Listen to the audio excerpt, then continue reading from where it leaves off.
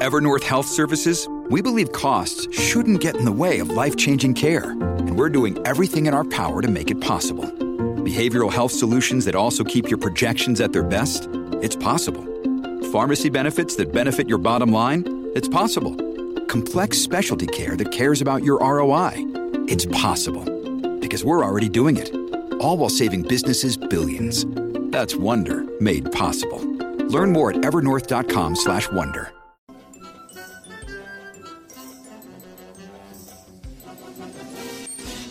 And welcome to a new episode of The Simpsons Did It. I'm your host, Steven Skolansky. And I'm your co-host, Robert Skolansky.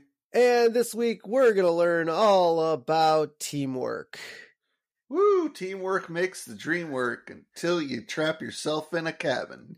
That's right. I mean, I've never really done... I've been on teams, like school team, like teamwork, sports team, stuff like that. I don't think we've ever had to survive for our lives on a mountain for teamwork. No. I mean, I'm a communications major. I've had to do a lot of group projects. You don't need to go on a mountain to survive a group project. Oh, really? It's, man, sometimes you get a decent group, and then sometimes 3 of the 5 people do all the work, and the other 2 people don't get any credit, and then they fail. Yeah, I mean, I guess you have to learn how your power plant can function, with the people in it, and clearly they did not work well. Although we'll get into the episode and my thoughts on this opening. But that being said, I love winter episodes. It's always fun seeing some snow. Yes. But once again, as we mentioned last... Well, hold on. Is it winter episode? Because they're just in the mountains. That doesn't necessarily mean winter. Well, yeah, even in Colorado, when you go out there during the summer, there's no snow out there. Oh. Everything's all melted. So... I was going to say, what is it? The Mount Everest always has snow on it. Yeah, that's more on the upper peak, at 18,000 feet in the sky, where it's freezing cold and nothing melts. But I'm talking base camp area. This could be like October, I guess. But I don't. We'll get into it. I don't think they're on Mount Springfield though. They are not on Mount Springfield. I mean, where did Mr. Burns take them? To hell. Yeah, fair enough. So this is season 8, episode 12, Mountain of Madness. Great title. Yep. Well, kind of a great title. Also, the title is possibly a reference to the H.P. Lovecraft book, At the Mountains of Madness. Oh. Possibly. Air date, February 2nd, 1997. Our recap. During a survivalist company retreat, an avalanche traps Homer and Mr. Burns in a small cabin. I mean, I would not use... supposed to be... I mean, it was a I don't know, was it it was a company retreat, I guess. Yeah. But it wasn't it wasn't supposed to be for survival. It was just, hey, use teamwork to find this thing. But no, it was survivalist because Mr. Burns was like, this is going to be the most dangerous thing you'll ever do. So, I mean, this recap actually, unfortunately they gave away who gets trapped in a cabin. Yeah. But I think I'll let it slide because I think it was a pretty decent recap. Yeah, it was okay. No chalkboard gag this week. Nope. Not enough time. Not enough teamwork to get the chalkboard. Our couch gag. The family rushes in. The couch is folded out and Grandpa is sleeping on it. And they fold Grandpa into the couch and sit down. Yep. Stupid Grandpa. Wasn't that a repeat or no? Nope. Oh, thought I remembered that one. Maybe there's a future episode now that has that one as a repeat. Yeah, I'm fairly confident that's not a repeat. Okay. So before we get going, this episode does not have any cultural references in it. This was 100% all... That's not true. What? The hell are you talking about? I don't see any. Smokey the Bear? Okay, one cultural reference, fine. There's Burns' hallucinations? Is it? Well, I'm talking about things that are based on, like, real life events. People people can be cultural references. Sure, but I'm talking about, like, last week's episode where the pretzels were thrown on the field at the guy like it was at Los Angeles. That's like something they took out of real life and made it, There's cartoony. also a reference to a film. Oh, is there? Yes. Okay, fine. There might be a few, but nothing major. Also, the couch gag. Yes, there is a repeat of it, but this is the first time you see it. I thought so. I thought that thing looked familiar. So, this episode opens up with Mr. Burns walking into his office whistling because it's a good day. It's probably Thursday or Friday. Yeah. End of the week. He's happy, and Smithers offers him some coffee because Mr. Smithers is a good assistant, and he wants Mr. Burns to have his morning coffee. Yeah. But Burns says the promise of a new day is enough exhilaration for me. Yep. Which, hey, being that happy and you don't need coffee, I need my coffee. I can't go into work. And hold up. So you look at a lot of Simpsons memes. Yes. A lot of Simpsons memes. Yes. Have they made a meme of this? Not that I recall. No. Because I feel like this would be a perfect meme, like a 2-panel meme format where, Burns is all chipper, and then the next scene he's basically dead. Maybe. I don't know. I will talk to my Simpsons board posting group and see if we could figure one out. Okay. Because yes, I mean, Simpsons early episodes definitely have a lot of memeable moments, but yeah, I don't recall ever seeing one for this one. Okay. So 3.5 hours pass. We see Mr. Burns kind of sitting at his desk, bored out of his mind, because apparently a president of a nuclear power plant has nothing to do throughout the day. Try owner. Or owner, whatever. He runs the joint. And he has nothing better to do than sit at his desk and kind of stare blankly into space. And Burns obviously gets sleepy. I mean, have you ever gotten just sleepy at work? Like, or do you always have stuff going on? Well, with my new job, I don't really get sleepy. The problem with my job is I'm sitting most of the day, so like I have to remember to like get up and like walk around and stretch out. When I worked in production, didn't matter time of day. It could be, the night side production and I would get sleepy, or, I mean, especially early mornings. I would always get sleepy because it's like 3:00 in the morning and I got like 3 hours of sleep. So, but like even night side, I would get sleepy at like 6 p.m. But part of the problem is the control room. If you go to any TV station, I'd be very surprised if most control rooms, I wouldn't be that surprised if most control rooms were always dark. I don't know why. Well, I kind of know why we keep the lights off. It actually helps us see a little bit better. It's weird. But like when I worked mornings, I've had shit thrown at me for falling asleep. Yeah. I mean, when I worked at Best Buy and it got really slow, I'd be sitting in the mobile department just zoning off and I get pretty tired. Start yawning. Yeah. I actually fell asleep a few times standing up at work. Nice. Good job. Yeah. You were fired, weren't you? No, it was not. This is at the TV station, and it was like well before the news went on. Okay. But Sleepy Burns asks Smithers for some coffee. He's like Smithers, coffee. And then Burns drinks his coffee, one slurp, and boom, he's up. Well, and he's like, man, we need some excitement around here. And Smithers responds by asking, Chinese checkers or domestic? that line caught me off guard so much because he's like, Chinese checkers. I'm like, oh, I understand that. And then he says domestic, and I'm like, huh? Like the red and black, yeah. No, red and black is or regular checkers. I was thinking yeah. chess. But yeah, red or black. Now, okay. Obviously, I'm assuming Chinese checkers was invented and made in China. Was maybe? Was domestic checkers like actually US? Like, was that conceived here, or was that like a European thing?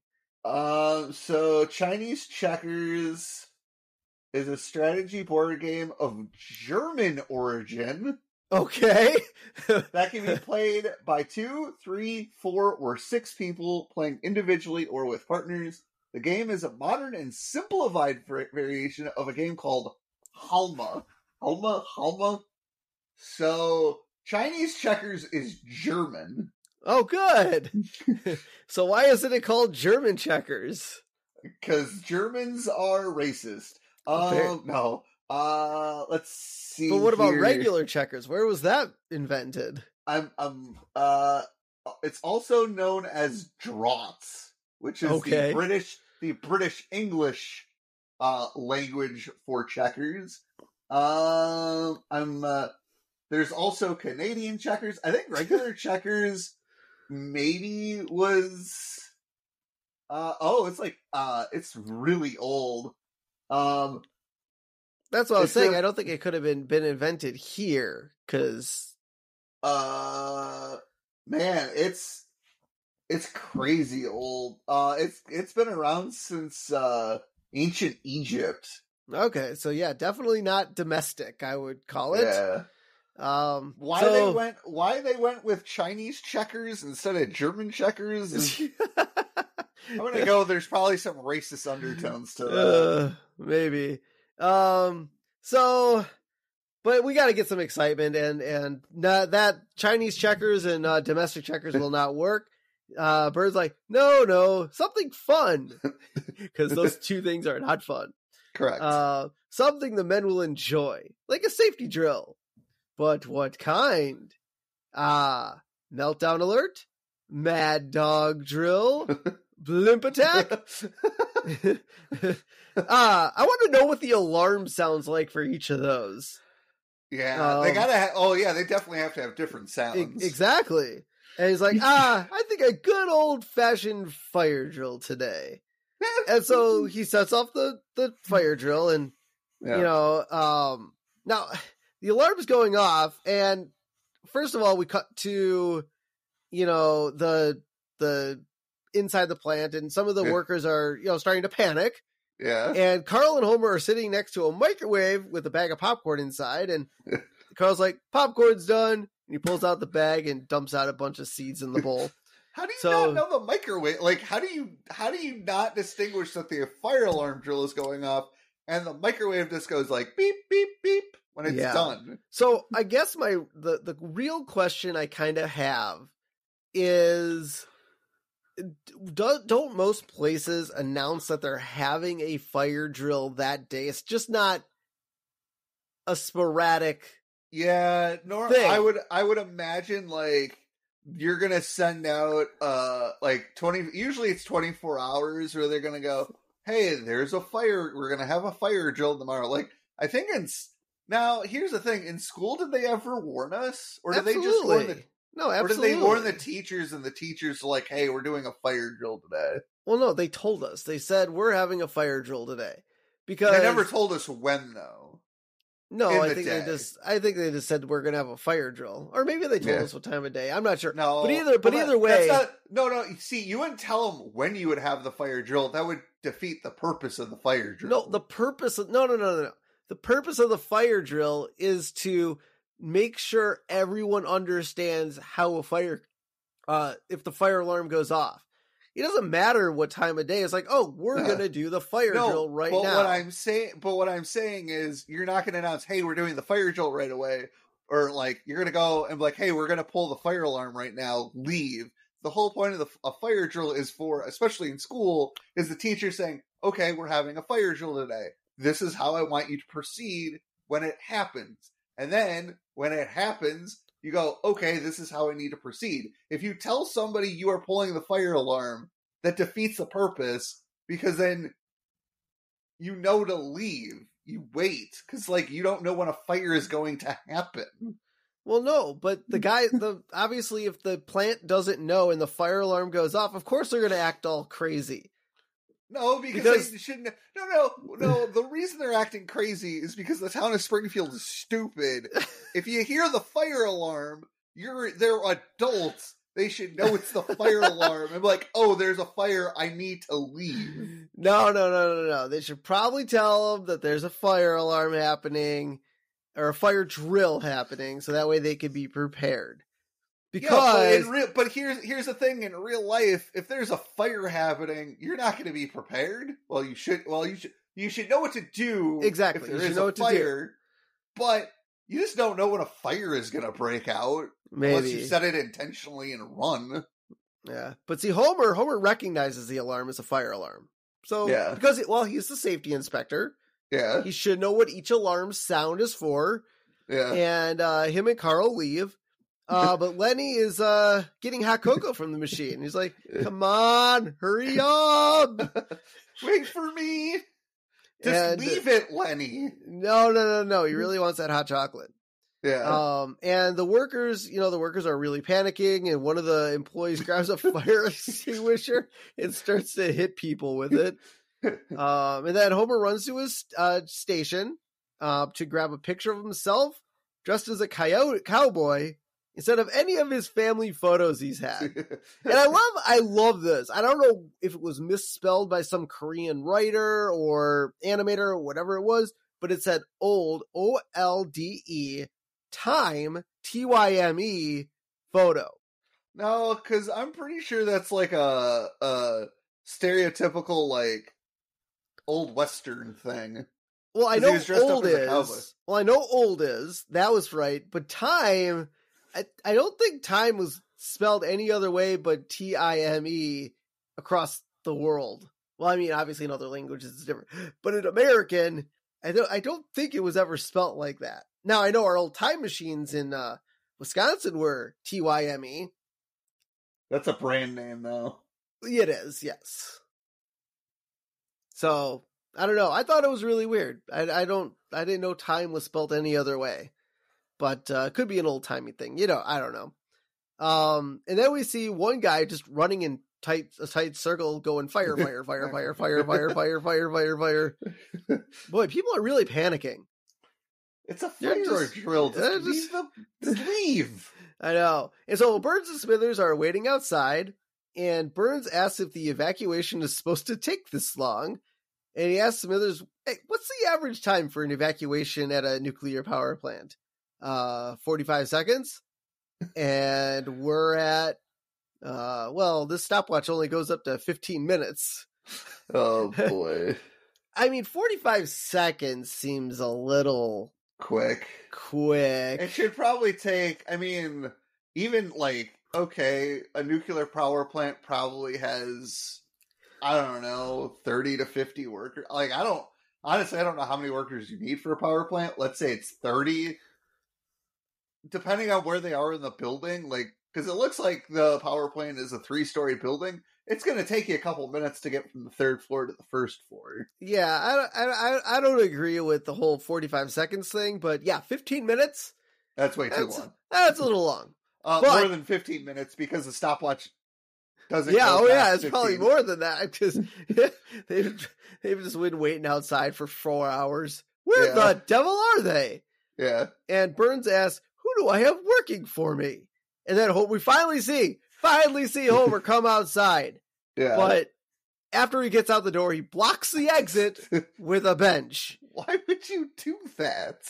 Where's Carl? I thought Carl was hanging out with Homer this time. No, because Homer ran to his station to grab a picture of himself. Oh, right. I guess Carl maybe did the same thing. I'm not sure. Yeah. But I thought Homer knew it was a fire drill. Why is he blocking the exit? I don't know. I gotta keep the fire contained. Gotta keep it in there. Yeah. And then Homer goes up to Mr. Burns. Hey, Mr. Burns, I think I won. It's like, you've won. You've won more than you bargained for. Woo! Oh, God. Man. So, finally, everybody is outside. Well, mostly everybody. Burns addresses the employees after the poorly executed fire drill, and you can see on the plant windows are broken. There's a giant hole in the wall where the door is, like next to the door. There's still a guy climbing out of a second-story window. Yep. Man, he hires some incompetent boobs. Oh, yeah. Burns goes, "What a disgraceful display. I've seen more orderly behavior in a Ritz Brothers film. You all need a serious lesson in teamwork." So that's a small reference to the Ritz Brothers, who were a musical comedy film troupe from the 1930s, which makes sense for Burns because he's 104 years old. Carl points to Lenny. He goes, "Maybe he does, but I don't." And Lenny's like, "Hey, you take that back." Carl's like, "No, you take that back." And they start fighting. Now, I thought Carl and Lenny were like best friends. Best friends can fight. No, throughout this episode, they seem more like enemies than they do best friends, because you don't have a Carl without a Lenny. Yeah, that's fair. It's I thought they've always been best buds. Like throughout, maybe they just had I don't know if they necessarily had a falling out, maybe an argument. I don't know. Maybe maybe the fire drill like annoyed them both, and so they're just annoyed, and they just decide to be annoyed at each other. Maybe. Homer tells Lenny and Carl to hit each other. Yeah. Come on, hit him, Lenny. And you too, Carl. Yeah. So Homer goes home, and he's telling everybody about the failed fire drill, and he goes, "So, Burns is going to make us all go on a stupid corporate retreat up in the mountains to learn about teamwork, which means we'll have to cancel our plans to hang around here."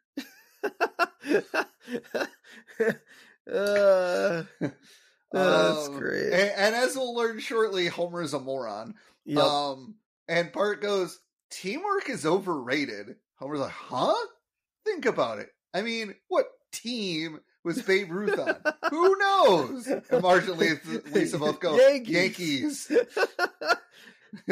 Oh, God. And Bart goes, "Sharing is a bunch of bull, too. And helping others? And what's all this crap I've been hearing about tolerance?" And Homer goes, "Your ideas are intriguing to me, and I wish to subscribe to your newsletter." I mean, kind of a little dick. I mean, though the 90s were, I mean, it was, I mean, obviously 60s, 70s, there was no filter on kids. I mean, bullying and all that stuff was just rampant. And then it's bullying's never going away. No, but I mean, schools are definitely trying to do everything in their power to make it go away. I mean, well, I think they're trying to make the racist shit go away. That's just not going to happen because of where the kids, like the homes kids grow up in. Yeah, but no. I mean, but the whole tolerance thing. I mean, that I think started late 90s, early 2000s. Like really, the focus on like making sure kids knew and stuff like that. But Bart's like, tolerance. Homer says they have to go on the retreat, and so the family drives off. Because Homer thinks the family has to come with them. And they go to Mount Useful, Strategic Granite Reserve. Mount Useful. What mountains are ever useful? The mountains that have stuff in them. Yep. Like granite, apparently. Because we don't have... We have I guess we do have a finite amount of granite on Earth. Yeah. But we don't use a lot of it. Homer drives up the mountain and he starts kind of sliding around because he's in the snow. Yep. He gets to the parking lot and he drives into the lot, but then he starts sliding around into cars, bouncing off of them and damaging them all before like parking in the middle. His car is totaled. I mean, I've definitely been there. I've never actually like... Oh, you've backed into cars sliding around on the ice? No, but I've been in Homer's position where I thought I was going to fucking ream a car. Like, I mean, icy parking lots and icy streets. And, I mean, first snowfall of the last winter, man, I slid straight across an intersection. Like, I was starting to brake, probably 50 feet before a stop sign. That's too late. Or maybe it was 50 yards. I don't know. It was like a block up, whatever a block is. Oh, that's more than 100 feet. Sure. So, but I started braking. Like I was going maybe 25-ish miles an hour, and I knew the stop sign was coming up. I knew it was snowy out. I knew it was icy. The first snowfall of the year. Sitting here on my brakes doing nothing. By the time I got to the intersection, I'm like almost slowing down, but I slid smooth across the intersection. I'm glad there were no cars coming the other direction. But I in high school, I used to have to drive kind of out a ways for my violin lessons, and the roads were icy, and like I was coming up on a stop sign, or not a stop sign, a stop light, and I was hitting my brakes, and like my car wasn't stopping. And like eventually, like, you know what? I'm just gonna turn into this left-hand like turn lane, and I stopped. I'm like, fuck this! I'm going home. Yeah, no. I've definitely had my share of scary situations on ice, or on snow. So I feel Homer's pain. So Burns gives a speech to the group and says it won't be a walk in the park, and it will be the most back-breaking weekend of your life. See, survivalist, man. No, because backbreaking could mean like walking for some people. But they got to survive in the snow. And Burns notices that Homer brought the family, and Burns is like, Simpson, did you bring your family? Homer's like, I thought I was supposed to. Burns calls Homer an imbecile. Yeah. Yeah, he wasn't supposed to bring the rest of the family. He's just supposed to come by himself. It was a company retreat, not a company picnic. Yes. And Burns tells Homer that the rest of his family has to remain at the resort. And Marge is like, but it's not a resort. It's like what is that called? A mountain? Well, no. I mean, a mountain can have a resort, but this is like just I don't know, what do you call that? Like an environmental station, or it's a national park. National park, yeah. So there's like no resort there. It's not a resort. It's not cabins. There's no skiing and snowboarding. Yeah. It's just a mountain. Well, he says a resort. So Marge says, don't worry, kids. This is a national park. We can have lots of fun. And the park ranger comes by and he's like, I'm afraid that's no longer true, ma'am. Budget cutbacks have forced us to eliminate anything the least bit entertaining. I mean, to be fair, with national parks, it's really just walking around and looking at nature. Yeah, that's pretty much it. I've been to Yosemite National Park, snowmobiling, so that was pretty fun. Oh. We went So you wouldn't be able to do that because they had cutbacks. Yep, yeah, probably no snowmobiles are available there. Well, we had to rent them. Like, we had to rent them from a place within, where were we? Big Sky, Montana? No. Yeah, Big Sky, Montana is where we were. Or is it Wyoming?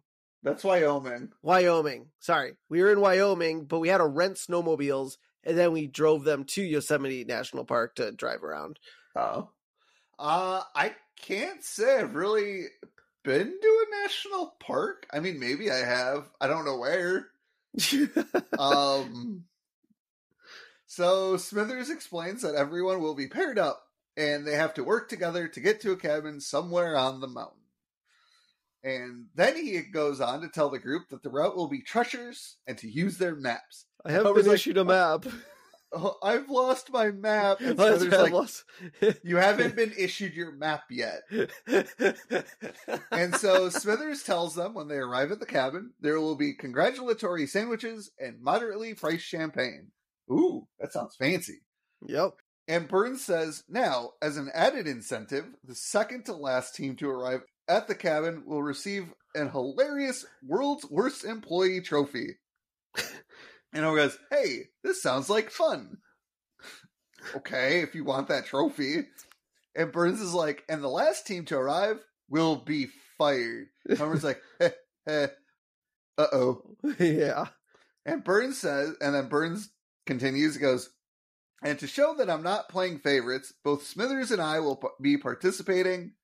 Who knows? I might be the unlucky one who gets fired. And then he kind of mutters to himself, not bloody likely. Yep. Well, yeah, of course he's going to cheat. But at least he's putting his names in the hat. Yep. So Smithers tells everybody in the crowd that he placed all their names in a hat. He pulls out a hat, and Homer's like, "Ooh," and Smithers is like, "Thanks." Yeah. Okay. What a nice hat. Yeah. And so, Wayland starts pulling out names to pair up people. Yep. So the first two names are drawn, and we got Lenny and Carl. And Carl's like, nuts. And then Carl looks at Lenny. It's like, I meant, nuts. It's so great. I mean, that's so fantastic. I mean, it's kind of sad to see them like this because we know how they are in the future. Yeah. But it's funny. Where was that? I was literally just reading that. Oh, here we go. So Weinstein, who's works on The Simpsons, feels that this was one of the first episodes to notably develop Lenny and Carl as a duo. So that's what they were trying to do. I mean, in the past, yeah, they've been buddies and they talk to each other at the Moe's and the power plant and stuff like that. But this is the first episode where we actually see them like together. And I feel like from here on out, they're always together. Like they're never separate. Yeah. And then Smithers continues to read off names, and we get to Homer and Burns. And Homer's like, "Oh man, the boss." And Homer's brain tells him, "Be quiet. He's on the one team that can't possibly be fired." Yeah. I mean, exactly. That's true, man. Yeah. Quiet. Don't say anything. Don't be like, "Oh, this was a mistake" or anything. Yeah. But then Smithers like, "Sir, this can't be right. You assured me this drawing was rigged so we'd be teammates. But could it really be rigged if you're shuffling names in a hat?" And Not necessarily, because they could have put Smithers and Burns in there first and kind of like taped them to the bottom of the hat so they didn't get mixed up. Okay, I guess that makes sense. Yeah, taping it to the bottom of the hat makes sense. No. And Burns like, "Yes, well, frankly, you've been a bit of a pill lately." And Smithers like, "Why do we always fight on vacation?" This isn't a vacation, though. It's a company retreat, Smithers. Although Smithers might have taken it as, time to spend with Mr. Burns in the mountains. Yeah. We can be the first to the cabin and snuggle. Okay, this is getting off the track. Okay. Yes, it is. But Smithers says, "Well, there's only one name left, and whoever name that is will be paired with me. Wayland Smithers." Oh, this is just perfect. So, did they not realize there was an odd number of people there? Nope. Clearly, they did not know that there was an odd number of employees at the power plant. Apparently. That's not. There is possibility that there is an odd number of employees at the power plant, but maybe some of the people at the plant got out of going to the retreat because somebody has to run the power plant. Oh, really? Well, they can't all be there. I guess so. I guess someone has to run the plant somehow. But, like, once you count the names to make sure, like, there was an even number of people? Nope, they're not that smart. Look, they can't even do a fire drill properly. That is fair. No one in this plant is very smart. You think Smithers would count? Smithers is smart? I guess. Yeah, he's probably the smartest one of the bunch. But Burns tells the teams to get ready for the fight of their lifetime as they fight nature. And he shoots off a gun to, signify go. And that pushes Burns down in the snow. All that backfire. Yeah. And Homer asks Burns if he is ready. And Burns like, "Hold on a sec," and shoots the gun in the snow to get himself out. That's great. I love it. Yeah. I love it. Because Burns weighs literally nothing. Yes. So one fun okay, I'll get to it actually. I'll do it in a minute. All right, so we get to Mount Useful's Visitor Center.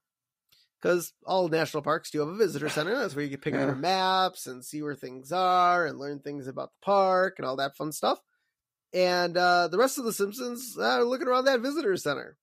And Bart goes up to what's presumably Smokey the Bear. I don't know if they can legally use Smokey the Bear. I feel like Smokey the Bear might be public domain. Sure. Yeah, I guess it's owned by the government. I'm pretty sure Smokey the Bear is government property. Okay.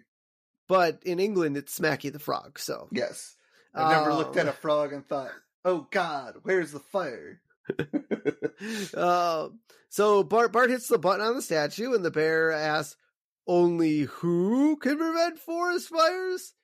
And Bart, being smart, because he knows who can prevent forest fires, presses U, and the bear's like, you hit you, referring to me. The correct answer is you. I mean, theoretically... But here's the thing. So, if Bart had hit the me button, the bear would have probably been like, you chose me. That is wrong. Only you can prevent forest fires. Yeah. One of those words, not nouns, pronouns. Yeah. Pronouns are weird. No, they're not. Oh, they're not? No. They mean two separate things when asking a question to a bear, though. Apparently. Well, bears don't speak English. Oh, okay. Fair enough. That makes sense. So Bart asks Marge if him and Lisa could play outside away from the bear. Bart does not like the bear. No. And Marge says yes, but once they get apple-cheeked, it's time to come in. Yeah. Okay, so there's a problem with using the phrase apple-cheeked. I understand that, like, you know, she says, oh, and like she's saying when your faces get red. Yep. The problem is there are green apples.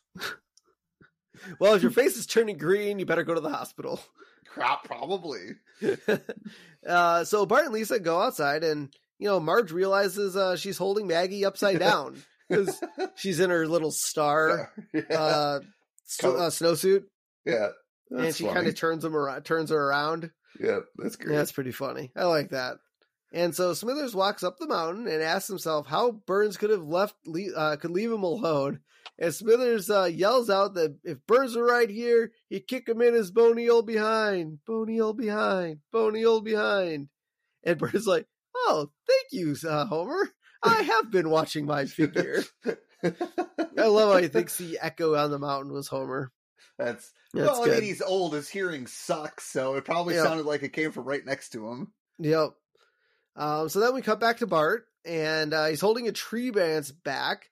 And it's not snowballs. It's like a bunch of it's just snow on the with two separate snow piles. Yeah, it's just weighted down on the branch or whatever. And he tells Lisa that he found two snowflakes that look exactly alike, which I don't know if it's ever been proven, but I've been told that no two snowflakes look exactly the same. I think we've all been told that. I don't know if it's a lie or not. I'm pretty sure that's bullshit. I don't know. Have you inspected every single snowflake? That's a lot of snowflakes. Exactly. So Lisa says, "Oh, I want to see." And then Bart lets go of the branch and shoots all that snow that was on there, but misses Lisa and hits Smithers instead. And, you know, Bart apologizes, like, sorry, Mr. Smithers. I love how he calls him Mr. Smithers. I love how he knows his name. At least like, hi. And says, oh, great. It's the Bobbsey twins. Take your prying eyes and go elsewhere. Now, who are the Bobbsey twins? I don't know. They are the principal characters of what was, for 75 years, the Stratton Myers Syndicate's longest-running series of Americans' children's novels. Oh. Hey, you remember when you said there were no cultural references in this episode? Yeah, I didn't realize it. So the books related the adventures of the children of the upper-middle-class Bobbsey family, and which include two sets of fraternal twins, Bert and Nan, who are 12 years old, and Flossie and Freddie, who are 6. Oh. And the books were called the Bobbsey twins. Gotcha. Fun facts for everyone. All right. So, Smithers apologizes to them, you know, saying it hasn't been a good day. Because it really hasn't. And Smithers like, if I don't get to the top of the mountain real soon, I could get fired. Do you think Mr. Burns would really fire him? No. And Lisa's like, we'll help you. Bert's like, I have a watch with a minute hand. It's like, all right, you can come. What time is it? 12:80. No. Wait. What comes after 12? 1. No, after 12. I don't know what's going on. Is this saying kids in public schools do not learn how to tell time? Well, it's I feel in the 90s, though, telling time on a watch, we did. Yeah. I mean, digital existed, don't get me wrong. Yeah. But all of our clocks in school were definitely not digital. No, they were analog. I mean, they were analog all the way through high school. I mean, even in college, we had analog clocks on the wall. Like, although I feel like today, though, with cell phones, tablets, computers, smart watches, you better teach your kid how to read an analog clock. No, I know. Like that's I don't know if the schools are going to do it for me. I might actually have to. Might have to actually teach him that. Although then he's going to be like, Dad, I don't need to learn this. I have a digital clock. He'd be like, no, you better learn this because you're going to need it eventually. Yep. Eventually. At some point, you're going to look at a clock and realize that the 9 on the clock means 45. What? What are you talking about? 9 means 45. So, and 6 means 30. Whoever developed telling time definitely wanted to fuck over a lot of people. Yeah, they did. So, Bart asks Smithers if there is a shortcut. Oh, I'm sorry. I don't know how to read. Let me start over. Burns asks Homer that if a shortcut were to pop up, would he wouldn't be adverse to taking it, would he? And Homer's like, yeah, I'd take it if it was there. Why not? Yep. And Burns is like, I agree. There is a lot of hysteria around so-called cheating. Homer's like, I agree. Burns is like, if you can take advantage of a situation in some way, it's your duty as an American to do it. Why should the race always be to the swift, or the jumble to the quick-witted? Should they be allowed to win merely because of the gifts God gave them? Well, I say, cheating is the gift man gives himself. Mr. Burns, I insist that we cheat. Burns like, excellent. Oh my god. That's great. I mean, I don't think I've ever cheated, but I've taken stuff that was given to me. Like if it enhanced my ability to do something faster, and that's more just efficiency. Like I feel I'm very good at being efficient. So I feel like you're trying to tell us that you cheated. No. Us without, I feel like, yeah, I took some stuff to help me do it faster. I shouldn't have, but I did. No, I'm telling you. Okay, so you know how the best example I could give, and I can't. You can't say this is cheating. It's definitely being efficient. Okay. But, so you remember when those teachers at school are like, okay, you can have a piece of paper, one side, and you can put whatever you want on it. Yeah. You know what I mean? You can put whatever you want on it and use it on a test. That's not cheating. It's not even close to cheating. No, it's not. But the teacher was assuming you were going to use the spaces to write things or do formulas or whatever it was. But I wanted to make sure I had every answer and everything given to me as quickly as possible. So I wrote as tiny as I could on the paper to make sure I got everything I wanted. That's not against the rules, though. It's not against the rules, but it was using my knowledge of, okay, I can use this piece of paper, but I am now you're humble bragging. You're not making a point. You didn't cheat. The teacher gave you a parameter and you stayed within it. I did. I used the gifts God made me and be able to write tiny. Now here's and legible. Now here's the thing. I did cheat in college. There was a class. It was for one of my comm classes. It was like one of those big what is it? The big classroom with a bunch of people. Like it wasn't like there was 15. There was like 50 of us, and I don't think I don't know. When you went to college, did you guys have like tests you can take in like your dorm room online? No, it was all in class. Okay, so at my college, when I went there. We could take, it was called D2L was the name of the program, like online program they use. And so our teachers, like, all of your exams are online that you take at home, you'll just take at home. And so I had one of my roommates was in the same class with me because we were in the same major. And so what we would do is we'd have our other two roommates have our textbooks open, we would read the question and they would give us the answer. But to make it look like we weren't cheating, we would purposefully get like 1 or 2 questions wrong so we could still get an A, but not make it look like we cheated. But how is that cheating if no one's because our teacher was like, I expect you to be honest and not cheat. Come on! What college student that is allowed to take a test in their dorm room is not going to use their textbook?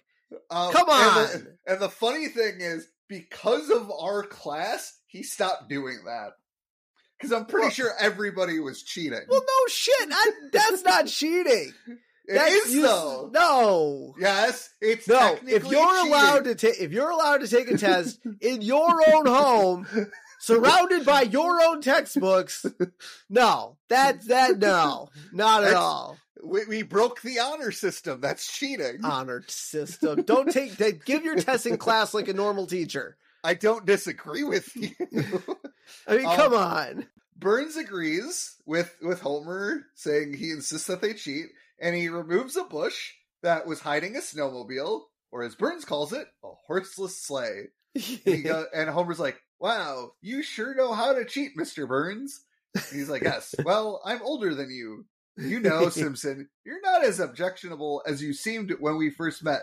Homer's like, no, sir, I am not. I'm honestly, so we've discussed this in many previous episodes. Burns doesn't remember Homer. I know. So he remembers him here. Well, he read his name in the hat, so he knew his name. I don't think he necessarily knew who he was. Maybe. I don't know, it's kind of weird. So, Homer and Burns get on the snowmobile, and it sinks into the snow because Homer weighs a ton, apparently. Yep. But Mr. Burns is still able to drive it through the snow. If it's all powdery, I mean... That's true. It does sink. Like, when you hop on a snowmobile, it does sink into the snow. Okay, but all the way like it did? Yeah, but, I mean, if it has enough horsepower, it'll definitely be able to move. And so now we cut back to Marge, who goes looking for Bart and Lisa. And she opens up a door and flips a switch that starts a movie about the national parks. And then the narrator is like, our story begins in 1872. We should let John Muir tell the tale. And then you hear a voice speak, but you can't understand it. Yep. So, he was a real naturalist. John Muir was a real naturalist. And the impression of Muir was done by Dan Castellaneta, who originally based the voice on a impersonator he met at Yosemite National Park. Yeah. Okay. So apparently the guy that he met at the national park was a pretty bad speaker as well. But the producers asked him to make the voice older and crazier. Which I say he succeeded. Yes. So Marge just slowly backs out of the room and just slowly shuts the door. It's like, I don't want to listen to this garbage. No. So Marge finds the park ranger and tells him that she lost Bart and Lisa. And he's like, well, did you check the woods? And she's like, no. No. But should she have known that the kids asked if they could go outside. Yeah, they weren't in the visitor center. She knew that. And so the park ranger's like, all right, follow me. And they go to a chairlift. He's like, we're going to take this chairlift so we can get, we'll take the chairlift. It'll give us an eagle eye view of the area directly beneath the chairlift. Yep. Park's huge, but we can get an eagle eye view from below the chairlift. Yeah. And so the ranger tells Marge, he's like, well, I think the chances of finding your kids are slim to nil. And then we hear Bart and Lisa, hi, Mom. They go right over them. Yeah, that's great. And Mr. Smithers, they're all together right there. Yep. And so Marge's like, let me off. I want to get off here. And the park ranger's like, I can't do that. We have to wait until we get to the top. And even then, it's kind of tricky. Who's running this chairlift? Because usually there's a person at the bottom and at the top. I know there's cutbacks, but usually there's at least 2 people running this chairlift. Well, clearly nobody's running it. The park ranger just turned it on. And he just lets it run all day. All right. And so Marge tells the kids they'll meet them at the top. And the Ranger's like, I'm more concerned about us making it to the top. And the chairlift starts to come apart. And the Ranger's like, to Marge, like, do you know how to weld? Even if I didn't bring my welding materials with me. I was on a retreat. Vacation. Whatever Homer called it. Yeah. Oh, man. That's great. So Homer and Burns, arrive at the cabin. And Burns is like, we have several hours before the others arrive. What say we get comfy? And they walk in. And they walk to the cabin, and Burns is like, this propane tank will supply us with heat. And this doorknob, properly turned, will allow us access to the cabin. And Homer's like, no going through the window for us. Yeah. Oh my God, that's great. Oh, that's perfect. So now, we cut back to Bart and Smithers and Lisa. And Bart keeps stopping to ask Smithers if there is maple syrup in the trees. Which, they look like pine trees, so no. No. And so Smithers tells Bart he can't be the last one to the cabin, so he doesn't lose his job. Yep. All right, so Bart realizes he won't get fired and asks, is there any gold in this mountain? I don't care. I'll check. He takes out, he has a little switchblade, knife. Yeah, pocket knife. Well, he was going to a forest. He needs a pocket knife. Yeah. He was a not wilderness survivor. Was that what was it Boy Scouts? No, it wasn't Boy Scouts. It was Boy Scouts, but it wasn't called Boy Scouts. It wasn't Wilderness Survivors, right? That's South Park. Is that South Park? Yeah, I think so. I can't remember what they called the Simpsons Boy Scout type group. But Lisa tells Smithers that she found another hurt shrew. And Smithers just gets annoyed. He's like, is any animal in this forest not dying? Junior campers. See, Bart was in the junior campers. He knows how to do things. And so, Homer and Burns are relaxing in the cabin now. And Burns says everyone else won't mind if we start the party early. And he is pouring some champagne for Homer because he's like, He's like, Mr. Burns, you're the richest guy I know. Way richer than Lenny. Yes. Yes, he is. Yes. Burns like, yes. But I trade it all in for a little more. He'd trade in all of his money for more money? Yes. Okay. I guess that makes sense. And so Homer points out that the chairs they're sitting in are really comfortable. Because, they are. Yeah. And Burns like, oh, yes, sitting. The great leveler. From the mightiest pharaoh to the lowliest peasant. Who doesn't love a good sit? I love a good sit. No. It says who doesn't enjoy a good sit. Oh, sorry. Enjoy a good sit. Sorry. I enjoy a good sit. Yeah, so do I. The only trouble is getting up. Yep. Yes, it is. Yep. And Homer asks Burns if he ever sat like this and he slides down into his chair even more comfy. I'm like, yes. Burns like, oh, yes, that's very comfortable. And Burns like, yeah, the only hardest part is getting up. And Homer's like, why get up? And he tells Burns, I've been tinkering with this move that'll allow me to stay seated. And Homer points to a bowl of dip over on the other end of the table. And he's like, let's say I wanted to get that dip. And Burns like, why, you'd have to get up. Like it's like an infomercial or something for Homer doing this. Yeah. And Homer's like, he's like, oh, watch this. He's like, ooh. And he bangs the table and keeps hitting it with his foot, causing the dip to actually migrate to him. And that's how that would work. I know. And then it hops into his hands and Burns tells Homer, I am in your debt. And Homer's like, use it wisely.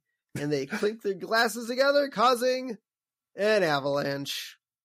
Which I know loud noises can cause avalanches, especially high pitched noises, but I don't know if this would necessarily cause an avalanche. Yeah, I don't know much about avalanches to know whether or not this would happen. But it does cover the entirety of the cabin. Yeah. No. I've been up on a resort where they were blasting avalanches so they wouldn't happen.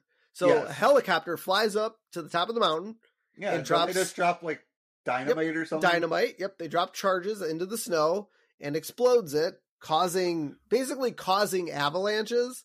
So that way people that are up on the mountain don't cause them themselves. Yes. So I mean, if they're worried about average people up on a mountain causing avalanches, maybe this has some merit, but I don't, like I said, I don't know the scientific studies behind avalanches. No, not a scientist. Nope. But I do play one on TV. Yeah. And so Lenny and Carl are walking by, and Lenny asks Carl if he heard something, and Carl's like, no. And Lenny asks himself, did I hear something? And Carl's like, I don't know. And so then we come back, and Burns hopes what just happened wasn't an avalanche. And Homer's like, I'll go check. And so he opens the door. Snow comes in, closes the door, checks the window. More snow comes in, closes the window. And Burns like, is there no way out? I don't see one. I'll check the door again. And opens the door, and more snow comes into the cabin, and now there's no way to shut the door. Yeah. And Homer tells Burns, there's no way out. And I think we cut to commercial, too. Like, it goes black. Yeah. And we come back, and Burns says there must be some way to contact the outside world. And he notices a telegraph in the cabin.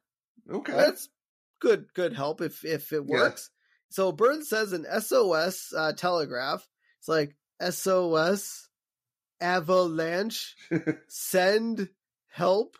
And we see the cord come out of the avalanche snow, go down the mountain, into the town, into a museum where there's Samuel Morris.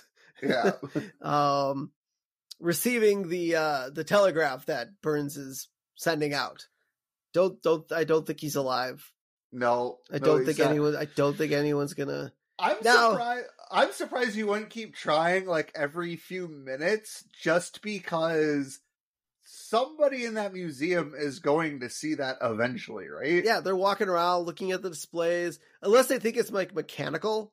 You know what I mean? Like you go to an exhibit that's actually like active and you're like, oh, Samuel Morris is sending a telegraph. Ha ha ha, that's pretty funny.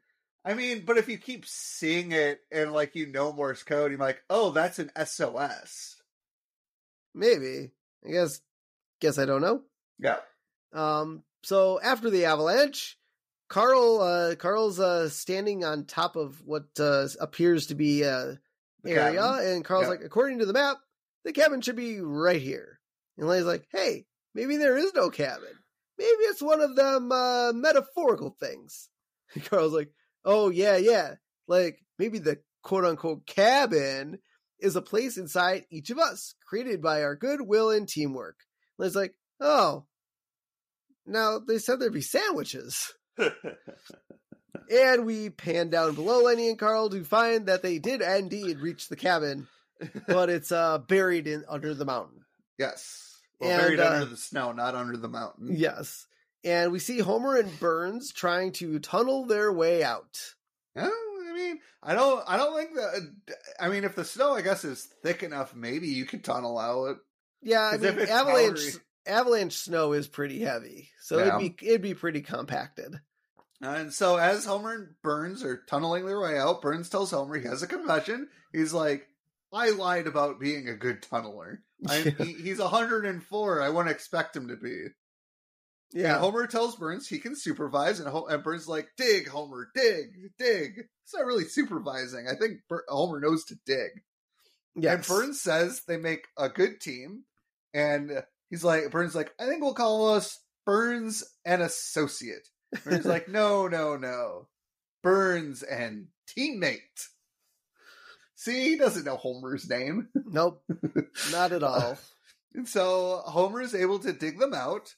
And, we see Burns pop up through the hole, and then Homer, and then they start cheering because they got out, and their cheering causes another avalanche. Now, that would definitely cause an avalanche because that's a lot of noise. Yep. And so the new avalanche pushes Homer and Burns back into the cabin through the hole they dug themselves out through.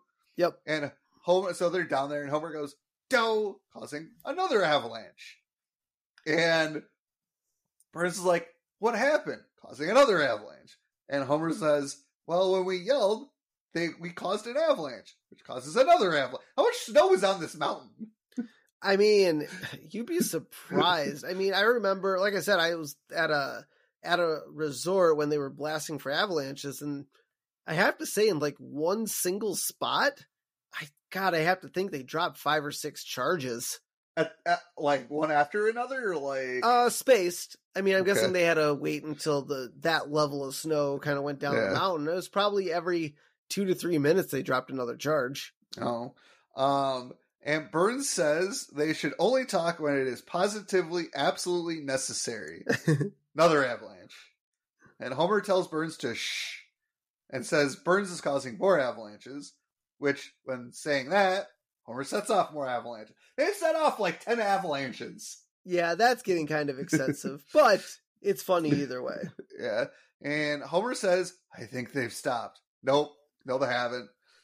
And Homer and Burns stop hiding beneath a table, and Burns heads for the door, opens it, and more snow comes in, and Burns blames Homer for those last 3 avalanches. Yeah. Now they were his fault. He was the one talking. So Homer says, "So what?" And Burns responds, "So buttons." And then they walk away from each other to like separate corners of the cabin. And now we come back to Lenny and Carl, who come across another cabin. They're like, "Oh, this is the cabin Burns was talking about." And Lenny says it was all thanks to teamwork. And Carl's like, "Yeah, my teamwork." But I don't think that cabin was on the map. No, no, it would have to be. It's a ranger station. That's so fair. my guess, it would be on the map. They probably just, but if they had a map of, well, I guess you have to know how to read a map. Yeah. But I feel like they drew up, like, I don't think these were like ranger maps. I think they had them drawn up for that cabin specifically. Maybe.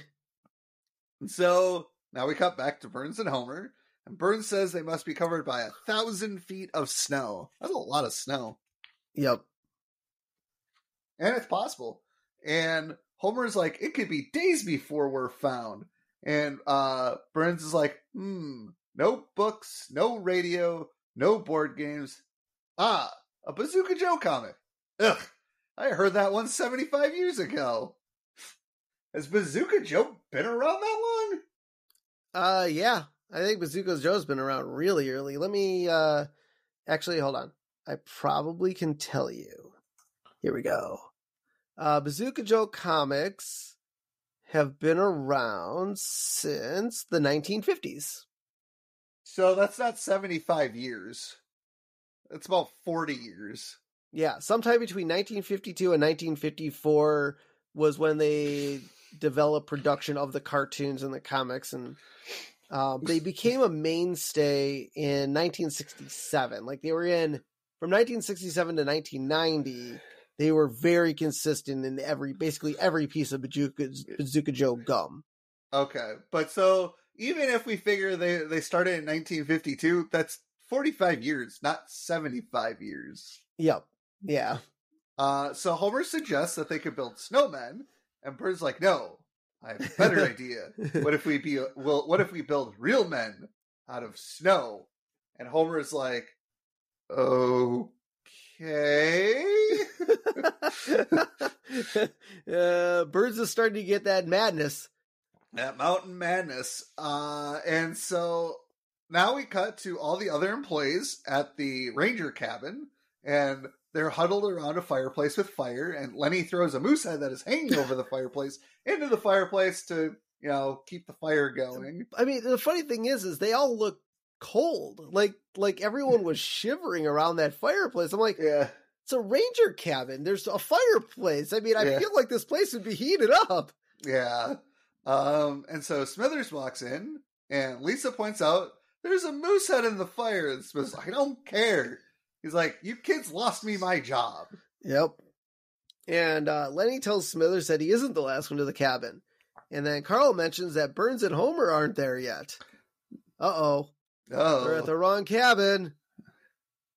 And Smithers worries for Burns, and Lisa and Bart, worry about their dad.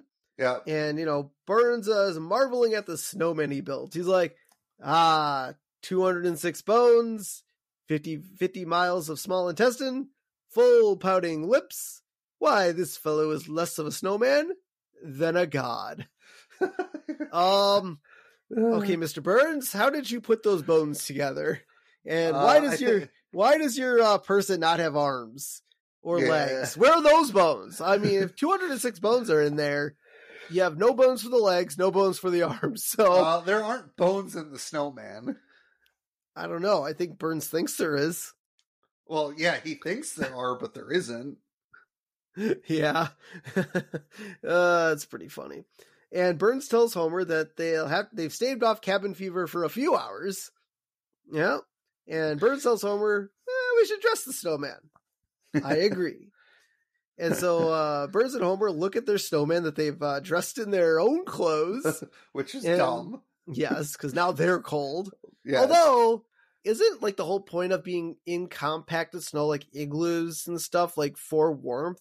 Like, doesn't that have, what is the word? Insulation. Insulation, yeah. Yeah, if they're covered in snow, they're basically underground at this point. Like, they're under the snow. It's probably not too cold in there. Yeah. Although, but here's the thing. You still need, like, a heat source in an igloo. Yeah, but there's no oxygen, so you wouldn't even be able to start a fire. That is true. Yep, there's no oxygen in the air to stoke the fire, so they wouldn't even be able to start a fire. Correct. And Bird's like, look at them, smug and secure in their finery, mocking us. Homer's like, oh, they're just snowmen, Mr. Burns. Snowmen have peepers to watch our moment of weakness. And then, baff, comes a knock on the head, and we're down. And Homer's like, what do we do? And Burns like, oh, wouldn't you like to know? Destroy the snowmen? Smash them to bits? I don't know. Yeah. Then we cut back to the other cabin, and a ranger comes to the cabin and asks, who is everybody? And you're all in a lookout station. And then, where's Ranger McFadden? So he comes into the cabin, and he asks, where's Ranger McFadden? And then a drunk comes up to the ranger, and clearly we're meant to believe that that's Ranger McFadden, just drunk. He's like, oh, there's so many people. Yeah. He's like, where's Ranger McFadden? Right here, behind the drunk. And Smithers points out that they're in the wrong place, and the ranger says the only other cabin is, it's gone. And then Ranger McFadden goes to the seismograph and points out all the avalanches. Yeah, there's been a lot of them. Oh, yeah. And McFadden asks the ranger if he thinks the avalanches buried the cabin. And the rangers respond by saying they didn't come for the Mountain Music Festival, which is March 14th through the 18th. That's sure. Sure. And Lisa tells Marge that Burns and Homer could be trapped in the cabin. And Marge gasps, oh no. Yeah. And so now completely with cabin fever, Burns and Homer stare at each other. Yep. They're both in the madness. Yep. They're both gone. And Burns thinking to himself, I'm trapped with a madman. Look at him staring into me, filling my mind with paranoid thoughts. And Homer thinking, look at his eyes. He's trying to hypnotize me, but not in a good Las Vegas way. Okay. Whoa. And Burns thinking to himself, I know what he's up to. He's thinking of killing me and riding my carcass down the mountain to safety. He's truly gone mad if he's thinking that. Well, he can't kill me if I kill him first. And then he says out loud, I'll kill you, you bloated museum of treachery. And Homer's like, you and what army? And then Homer envisions Burns' army.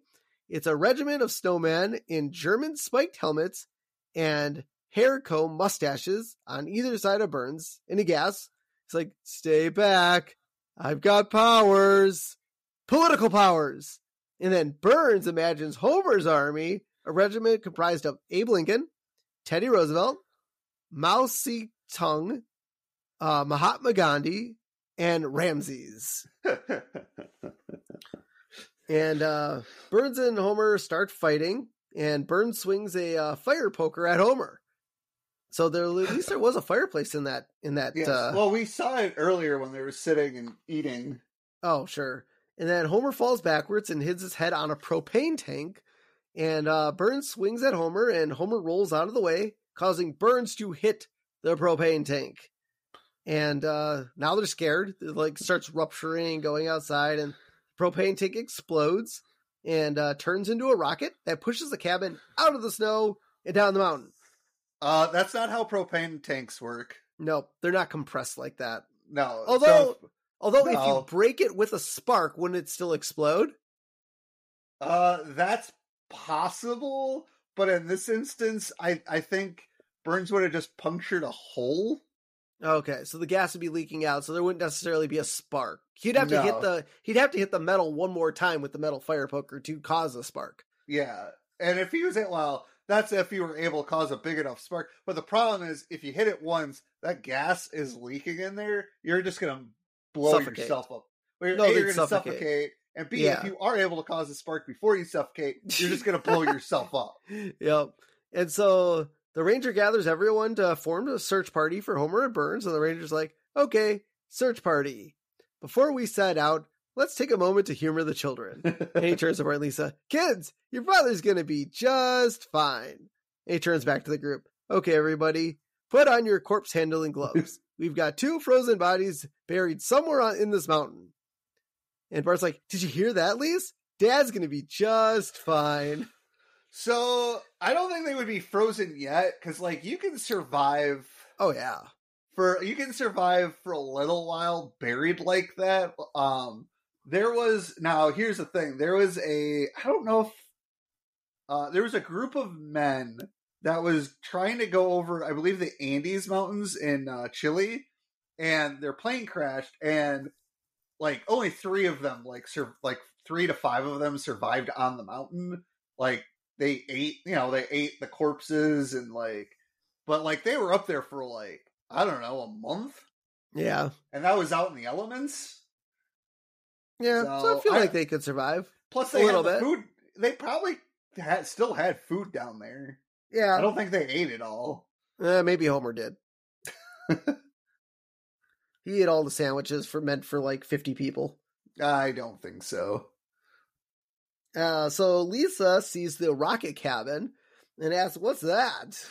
And then we see Homer and Burns both standing at a window, and they're screaming, and Burns is we'll be smashed to pieces. And Homer starts to pray, oh Lord, protect this rocket house and all who dwell within the rocket house. Yeah, so as the rocket house is barreling down the mountain, we see it knocks an innocent squirrel out of its way. Poor squirrel. Aww. And so Smithers sees them through binoculars. He's like, oh, it's them. And Marge tries, she's like, we're over here. I'm like, Marge, it's a rocket house. Yeah, they're not getting it to come. Yeah, they're not steering this thing. And Lenny says, he's like, there's something wrong with the brakes. And Marge is able to pull Bart away. And I paused it here. I don't remember why, but I paused it. Oh, probably to write. And this frame makes it look like Bart is smiling. So he's happy to see a rocket house, maybe. Yeah, maybe.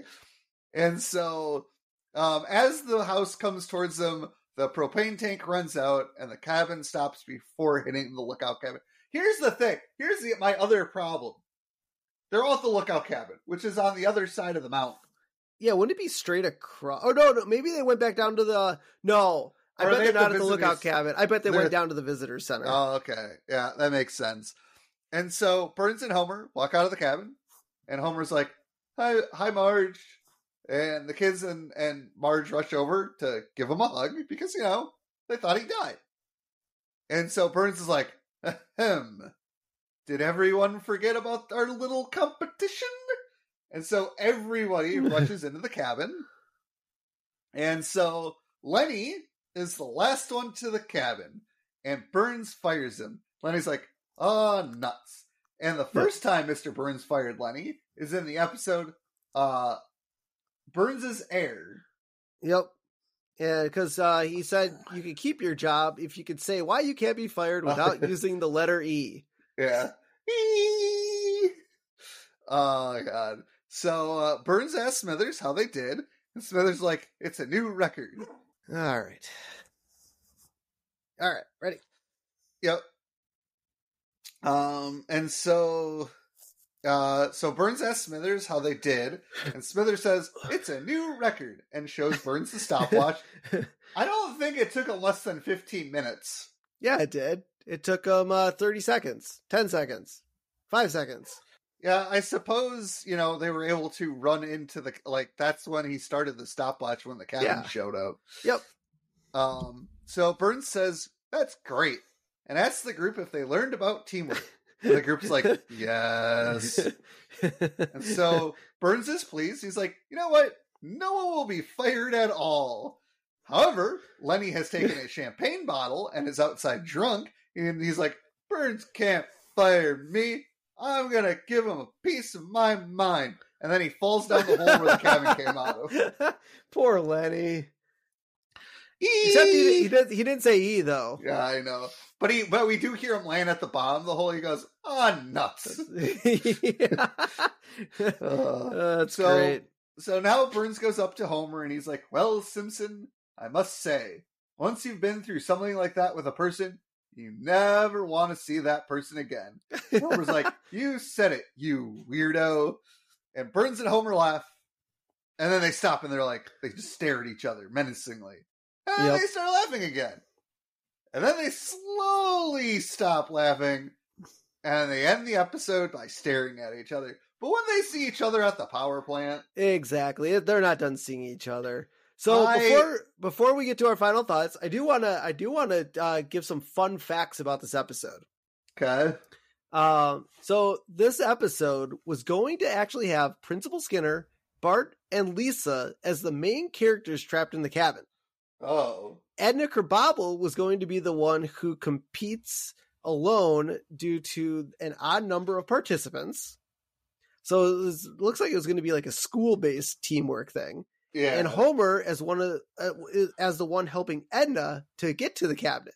However, Mr. Burns takes over for Skinner's role. However, Homer takes over for Bart and Lisa's role. Smithers takes over as Edna's role. Yeah. Bart and Lisa take over as Homer's role, and Marge has the same role. Yeah. But this idea would later turn into season 12 episode Skinner's Sense of Snow. So we will look forward to seeing this season 12 episode and how it almost turned into this episode. Yeah. Okay. Another fun fact is this episode originally was going to begin in the media, on a giant snow-covered mountain where the workers find Mr. Burns and Homer and heard them calling for help. So they're like buried and trapped under the snow. And Smithers tells the viewer, us, it's like, oh, hi, I know what you're thinking. You're wondering how Simpson and Burns got into this mess. I can tell you, but I'll have to be quick before those two are frozen to death. And quickly goes back to the beginning of the story. So it was one of those like flashback type episodes. And the whole episode is used as a flashback narrated by Smithers until he says, and that's how Simpson and Mr. Burns got stuck in the snow. I sure hope they're okay. And after that, Burns gives up and accidentally ignites the cabin's propane tank. But those scenes in Smithers' narration are deleted from the final cut. So, fun facts about how this episode was originally supposed to be laid out. Yeah, but the episode we did get, I enjoy this episode. It's really good. However, it's not a 5 for me. I like the Homer and Burns dynamic of getting trapped in the cabin. The Bart and Lisa and Marge side stuff was meh. I mean, it was just kind of there for background. I could have I mean, it really didn't add anything to the plot at all. Yeah. Like, it is what it is. It's just kind of there.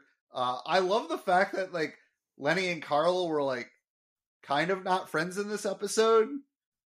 Because I know later on they will be. So yeah, it's just so weird not to see them in that role. But 4 sprinkles. It's a great episode, but not that great. Yeah, I'm with you. 4 sprinkles. I mean, I do like the episode. I love the Smokey the Bear bit with Bart. I mean, I think it's really funny that Bart and Lisa wound up with Smithers. I think it's weird, but I think their interactions were okay. Yeah. The Fire Joel stuff was definitely hilarious. I love Mr. Burns coming into work being like, we got to get some excitement going around here. Yes. And the fact that it took 15 minutes or more than 15 minutes to safely get everyone out of the power plant.